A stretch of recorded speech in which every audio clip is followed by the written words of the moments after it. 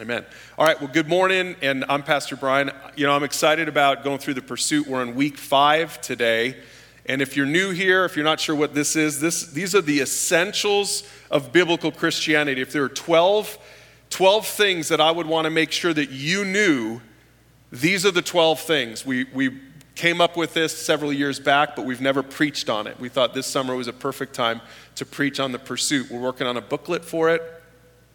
We've got the series online at pursuegod.org/go so that you can bring people through it in your world. I'm actually bringing my son, 19 years old. I've already brought him through it years ago, but we're bringing him through it again. I disciple him. Every Tuesday night I disciple my son and 2 of his buddies. One of those guys goes to this campus. So we've been going through the pursuit together. It's great review, but it's not just about them reviewing the essentials of Christianity. It's also about them being equipped to take someone else through it.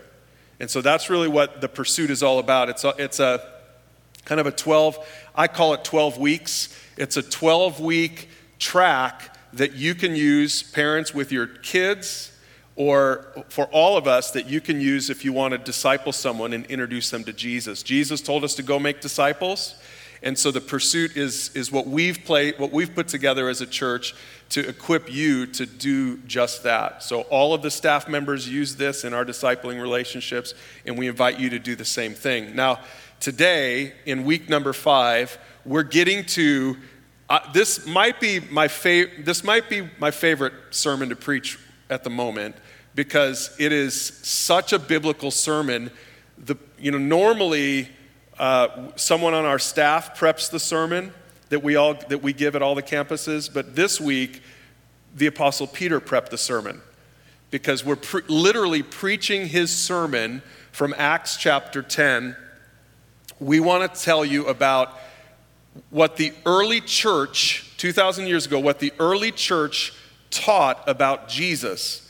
And as we thought about what's the best place to find what the early church taught about Jesus, we discovered, I think, one of the simplest, most concise places to find the teachings of the early church on the person and work of Jesus Christ is in Acts chapter 10. So if you have a Bible or a Bible app, I invite you to open up to Acts chapter 10.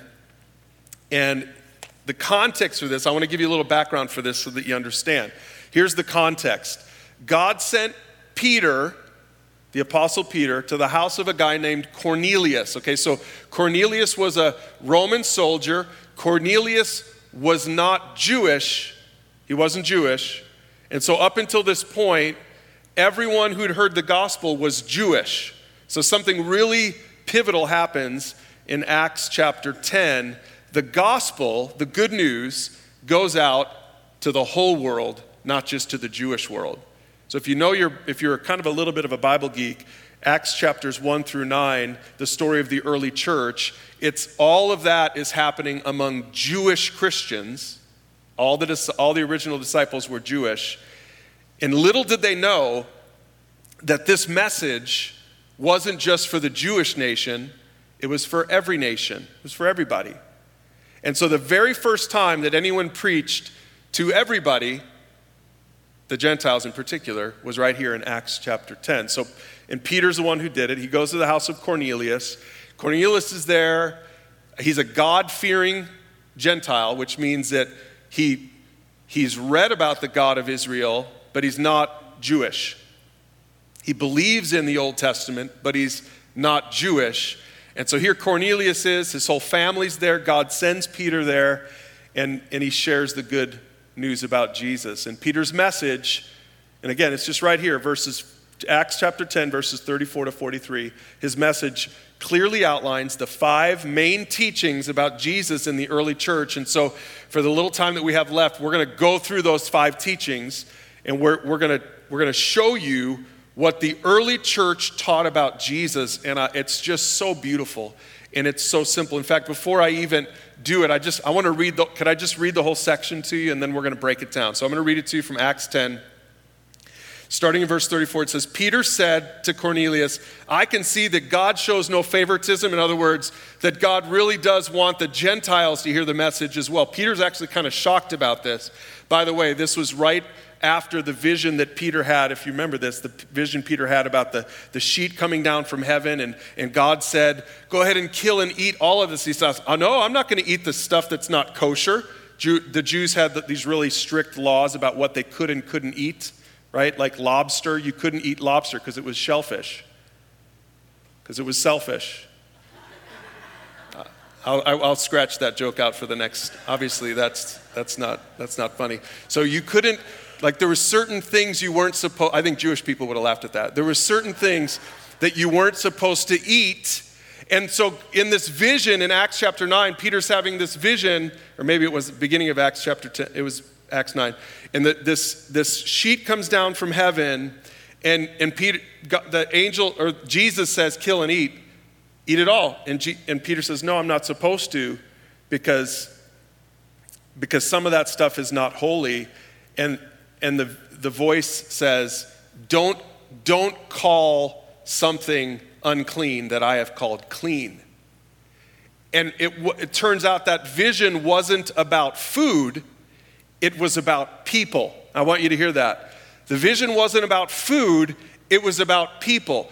The Jewish people, Peter among them, thought that Gentiles were unclean and unworthy of God's message.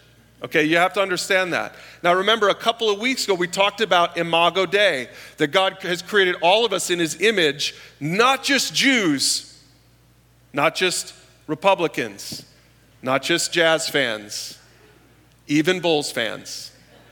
I know, you Jazz people still have some deep wounds around the push-off. But I am from Chicago, and I want you to know that I also am created in the image of God. Even Michael Jordan was created in the image of God, even though he would do such an egregious thing. Every single one of us is created in the image of God. And so here this is this revelation, literally it's a revelation that Peter has, that we're all created in the image of God. Don't call something unclean, namely Gentiles, not lobsters, Gentiles. Don't call Gentiles unclean if I had made them clean.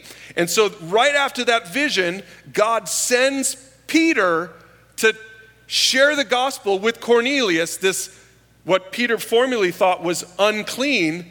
And he starts the message by saying, I see very clearly that God shows no favoritism. I used to think he did, but now I realize he doesn't. And then he preaches this message here. It says, in every nation, he accepts those who fear him and do what is right. This is the message of the good news for the people of Israel, that there is peace with God through Jesus Christ, who is Lord of all. You know what happened through Judea, beginning in Galilee after John began preaching his message of baptism. And you know that God anointed Jesus of Nazareth with the Holy Spirit and with power. So he's telling the story about Jesus, right? And he says, then Jesus went around doing good and healing all who were oppressed by the devil, for God was with him. And we apostles are witnesses of all that he did throughout Judea and Jerusalem. And they put him to death by hanging him on a cross, but God raised him to life on the third day. And then God allowed him to appear not to the general public, but to us whom God has chosen in advance to be his witnesses. And we were those who ate and drank with him after he rose from the dead. So he's saying, we saw this with our own eyes. This is what Peter's telling Cornelius. And he says, and he ordered us to preach everywhere and to testify that Jesus is the one appointed by God to be judge of all, the living and the dead. He is the one all the prophets testified about. This is the end of his sermon. He is the one that all the prophets testified about, saying that everyone who believes in him will have their sins forgiven through his name. And spoiler alert, even while Peter was saying these things, this is so cool. So his sermon maybe wasn't even done, but God was like, that's enough. They're ready. So that right there, I just read up to verse 43, and then it says, even while he was saying these things, the Holy Spirit fell upon those who were listening, and they all came to faith in Jesus. His whole household, how cool. Cornelius, all of his kids, his wife, all of his servants, they were all there in attendance hearing this sermon from Peter. Good job, Peter, with this sermon. Peter did great. Here are the 5 things that we pick out of this that Peter and the early church taught about Jesus. And it's so good for us to see this, because some of you are here today and you're still sort of dipping your toe in the water, maybe you would still consider yourself unaffiliated. You would say, I'm not really sure what I think about this. Today's message is so important because what you believe about Jesus is the most important thing about you. Because what you believe about Jesus is the thing that will impact your eternal destiny. I want to say that again because I think it's important for you to hear that. What you believe about Jesus is the most important thing about you because that's the one thing that impacts your eternal destiny. That's what the early church taught. There are a lot of versions of Jesus out there, but there's only one right version. There's only one real version. This is the real version according to the Bible. Here it is, okay? Number one, first of all, 5 things about Jesus that the early church taught. There is peace with God through Jesus Christ, who is Lord of all. You'll notice our main talking points today are literally taken straight from Peter's mouth. So verse 36, he says, there is peace with God through Jesus Christ, who is Lord of all. 2 things about this. Number one, I want you to see that he says there's peace with God. Remember last week we talked about sin and that we're all broken. And because of sin, this sin is the problem that separates us from a relationship with God. Couples understand this because husbands really understand this. Sometimes you do something and you don't even realize what you do, but your wife's not talking to you anymore. Can I get an amen? Is it just me? And so you're trying to figure out what just happened there? I said something dumb, clearly. Now that's not a surprise, but I don't know what it was that was dumb that I said. But all I know is that there is not peace. Right? There is not peace in my relationship with my wife right now. And I've got to slowly kind of work my way back into figuring out because the next thing I say might get me into more trouble. Can I get an amen to that? Right? Some of you understand what I'm talking about. You really understand. The point is, when you offend your spouse or a friend or whatever, sometimes you don't even know what you did to offend them, but you know that there's not peace. Some of you here today recognize that there's not peace. You don't have peace with God. And you don't because of last week's sermon. Because sin is the problem that we all have. We're all born into sin, and every single one of us needs peace with God. Every single one of us. So if you're here today thinking you're the only one who feels that way, I want you to know everyone should feel that way, that we all need peace with God because we said something that wasn't okay with God. The good news is God doesn't play games with us, and he tells us how to have peace. He tells us how to be reconciled. He tells us how to get right with him. And here's what it is. There is peace with God through Jesus Christ.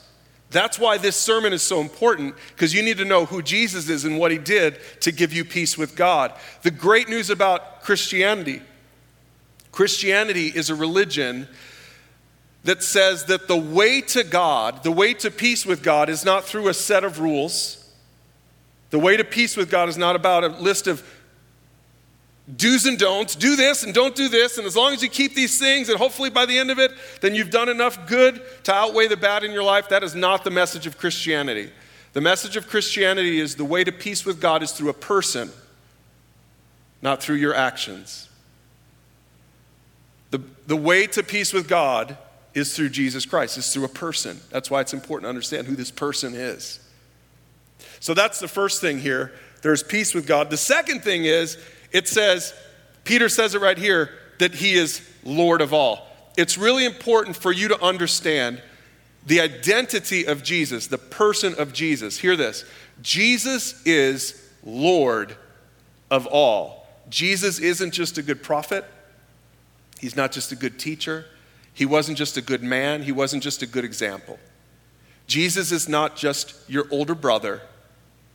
Jesus is Lord of all. Jesus is God. Colossians chapter 1, verses 15 to 17. This is from the Apostle Paul, who wrote this later after Peter's sermon, years later, but he wrote this to the church in Colossae. Christ is the visible image of the invisible God. He existed before anything was created. That means he's not a creature. He's the creator. He is supreme over all creation, for through Jesus, God created everything in the heavenly realms and on earth. Everything was created through him and for him. He existed before anything else, and I love this last part, and he holds all of creation together. The reason that this thing right here, this podium, the reason this podium is still standing is because Jesus is holding it together. The reason the chair that you're sitting in hasn't fallen apart, hasn't disintegrated, is because Jesus holds all of creation together. The reason your cells in your body work is because Jesus is holding those cells together. Jesus is not just a good person. He's not just a good teacher. He's not just a prophet. Jesus is Lord of all. Jesus is God. That's his identity. That's who he is. That's the person of Jesus. It's important to understand that.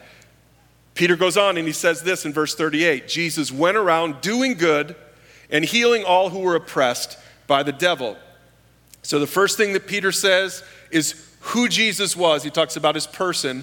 And for the next two things, Peter is going to talk about what he did. And here's the first thing. He went around doing good. Now, we don't have time to spend on this. We could spend years talking about all the good that Jesus did. But here's one example of this in Luke 4, verse 40. As the sun went down, people throughout the village brought sick family members to Jesus, and no matter what their diseases were, the touch of his hand healed everyone.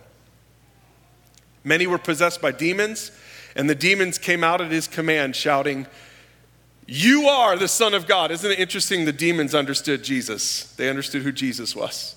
Some of you are just now learning who he is. The demons, trust me, the demons already know. They know who Jesus is. We saw this in week 1. This really shows us the heart of God toward us, the heart of Jesus toward us. This guy with leprosy came and he saw Jesus and he bowed with his face to the ground. He said, "Lord, if you're willing, you can heal me and make me clean." See, notice, he knew that Jesus had the power to do it. He just didn't know if Jesus had the willingness to do it. And I love what it says there. Jesus reached out and he touched him and he said, "I'm willing, be healed." And instantly the leprosy disappeared. Jesus went around doing good because he's good. He's good and he loves us and he cares about us and he's willing to meet us where we are. He's willing to even touch a leper. That's the second thing Peter says. The third thing Peter says is an extension of the second thing. He said in verse 39 and 40, they put him to death by hanging him on a cross, but God raised him to life on the third day. This is the culminating achievement of Jesus while he was on the earth. All the healings and all that stuff, that was really cool. But the coolest thing he did, the most definitive thing that Jesus did, is he died on the cross and he rose from the dead. And again, we can see that in passages like Luke 23, verse 44. By this time, it was about noon. Darkness fell across the whole land until about 3 o'clock, and light from the sun was gone. This was on the day that Jesus was crucified. Suddenly, the curtain in the sanctuary of the temple was torn down the middle. That was a symbol of Jesus changing everything. And Jesus shouted out from the cross, "Father, I entrust my spirit into your hands." And with those words, he breathed his last. Of course, he was buried in the tomb and he was there for 3 days. But if you were here on Easter, spoiler alert, if you were here, he didn't stay dead. Muhammad's grave is not empty. Jesus' grave is empty. Very early this next Sunday morning, Luke 24 tells us the women went out to the tomb, but they didn't find the body of the Lord Jesus. They stood there puzzled, and 2 men, angels, suddenly appeared to them, clothed in dazzling robes. And the men asked, I love this smack talk, "Why are you looking among the dead for someone who is alive? He isn't here. He's risen from the dead." Friends, it's so important for you to understand what the 4 Gospels attest to, Matthew, Mark, Luke, and John, that Jesus died on the cross for our sins and he rose from the dead to set us free from sin and death. Praise Jesus for that. It's so central. That the reason I wanted to take some time to read those 2 passages, it's very important. Part of your confession of faith, a big part of your confession of faith is that right there, is that you acknowledge that Jesus died on the cross and that you acknowledge that he rose from the dead. If you don't acknowledge those things, then you cannot be saved. if you don't believe the testimony of those eyewitnesses and of Scripture, then you cannot be saved. It's really central. This was really central. This was a central piece of the good news that the early Christians taught. And that's why 2,000 years later, we still teach this, and it's so central to us. When we baptize someone, we're pointing back to that central moment where Jesus died and rose again. When we take communion, we do this once a month here at Alpine. When we take communion, we're focusing on the central act of Jesus Christ, what he did when he died and he rose again. That's really important. And that's the third thing. Two more. Here's the fourth thing, and this is the one that you didn't expect. So far, everything you're like, okay, good, I've heard that before. I've heard that before. I heard that before. I expected that to make Peter's top 5 list, the top 5 things about Jesus. But this fourth thing maybe could surprise you, especially in 2022. It comes from Acts 10:42. Peter said, Jesus is the one appointed by God to be the judge of all, the living and the dead. And everybody said, did we just turn Southern Baptist or what? Like, why did all of a sudden this turn into a hell and hellfire and brimstone sermon? Here's the truth. And I'm so grateful that Peter included this in his sermon to Cornelius. The good news, the Bible doesn't just share the good news, the happy and the rosy stuff. It also shares the bad news, like what we talked about last week, sin. And young people, I want you to hear this. Old people too, but you've already heard this. But some of the young people here maybe haven't heard this. Jesus is the one appointed by God to be the judge of all, the living and the dead. There will come a day when you will stand before God and you will be judged. I just want every person to hear this. And on that day, your parents won't be there, your pastor won't be there, your youth pastor won't be there, your friends won't be there, it's you. There's going to come a day when you will stand before the judge, and that will be a terrifying day if you haven't made peace with God. That will be a terrifying day if you haven't made peace with God. That's what the Bible says. That's what the Bible teaches. It's really clear. Now, again, the good news is we can have peace with God through Jesus Christ. We don't have to be afraid of that day. I want you to know that. We don't have to be afraid of that day, young and old alike. I want you to hear that. That's the good news. We don't have to be afraid of the day because of Jesus and because of what Jesus did. But make no mistake about it. We will stand before God, and he's going to ask one very, very important question, and that is, have you responded in faith to Jesus? That's the question he's going to ask. Have you responded in faith to Jesus? Next week, the whole sermon is about how to do that. So please come back next week. Whether you're on the fence, wherever you think you stand, please come back next week. Next week's message is all about how to respond so that we don't have to be judged. So that when we stand before God, the Bible says that we can be clothed in the robe of righteousness that Jesus provides us. It's a scary thing, but it doesn't have to be a scary thing. And so we want to make sure that you understand that.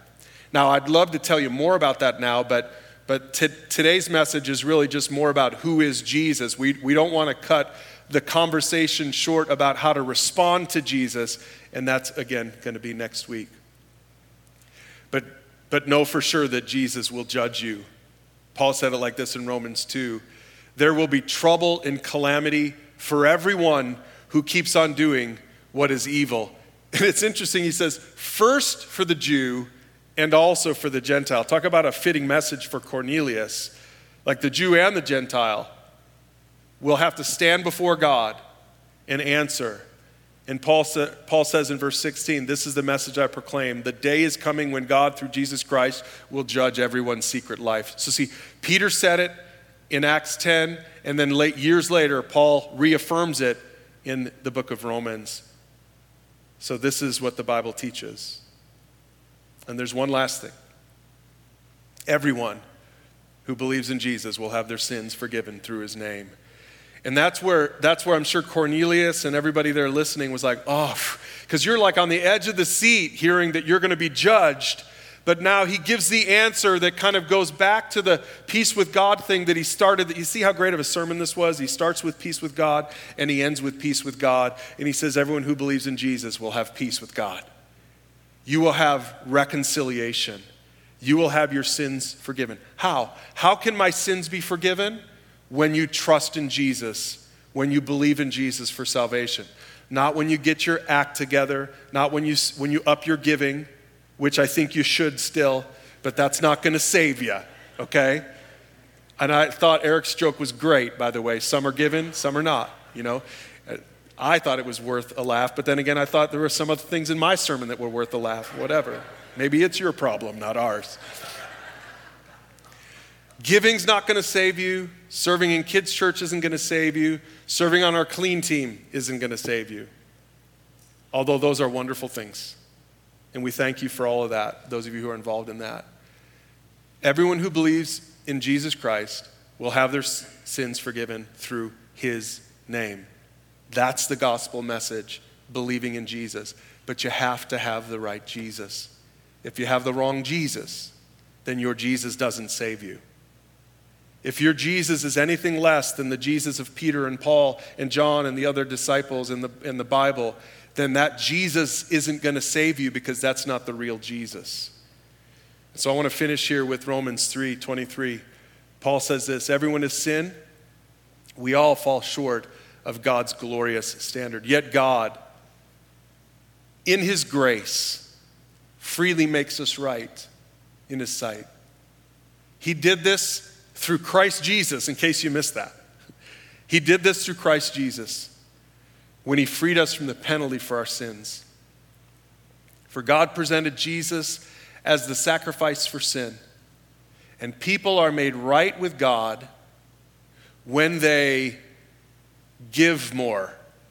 No. People are made right with God when they clean out all the skeletons in their closet. Nope. People are made right with God when they treat their pets better. Nope. When they treat their spouse better. Nope. People are made right with God. Here it is. And this is not just found in Romans 3. This is found all throughout the Bible. Hear this. People are made right with God when they believe. When they believe. But believe what? When they believe what? When they believe that Jesus sacrificed his life, shedding his blood. You are not saved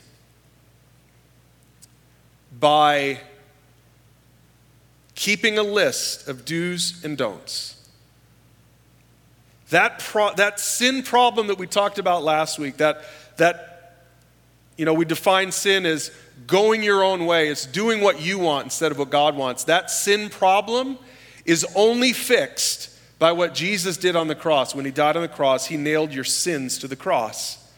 And when he rose from the dead, he proved his power over sin and death and the grave.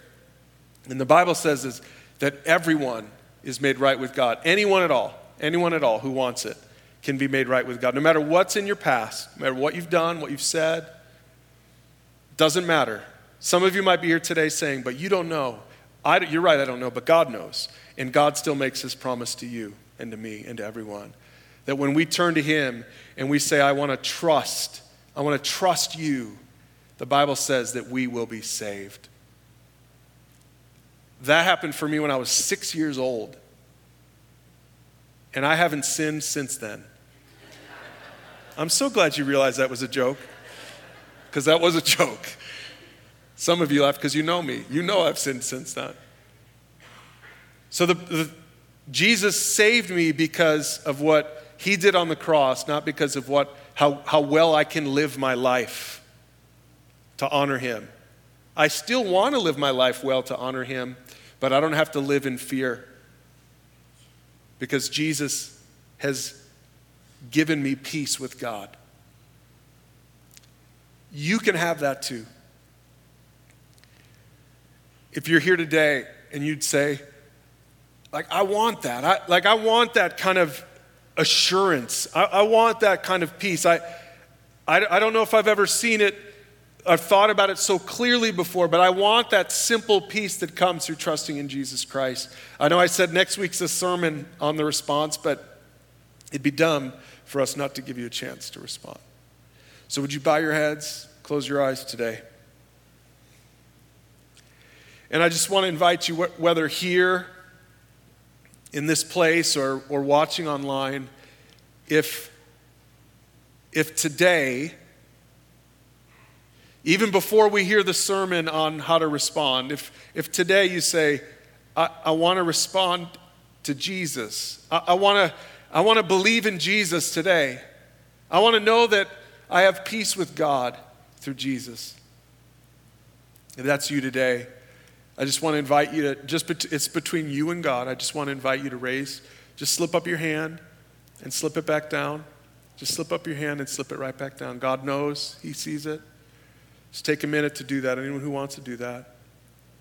And if you're watching from home, or if you're here today and that's you, then I want to invite you to pray a prayer, a simple prayer just like this, just in your heart. Jesus, thank you for going to the cross. Thank you for dying for my sins. And thank you for defeating death by being raised to life 3 days later. I acknowledge that you are the Lord of all. And I thank you for the forgiveness of sins. Wash me clean and help me to live a different kind of life. In Jesus' name, amen.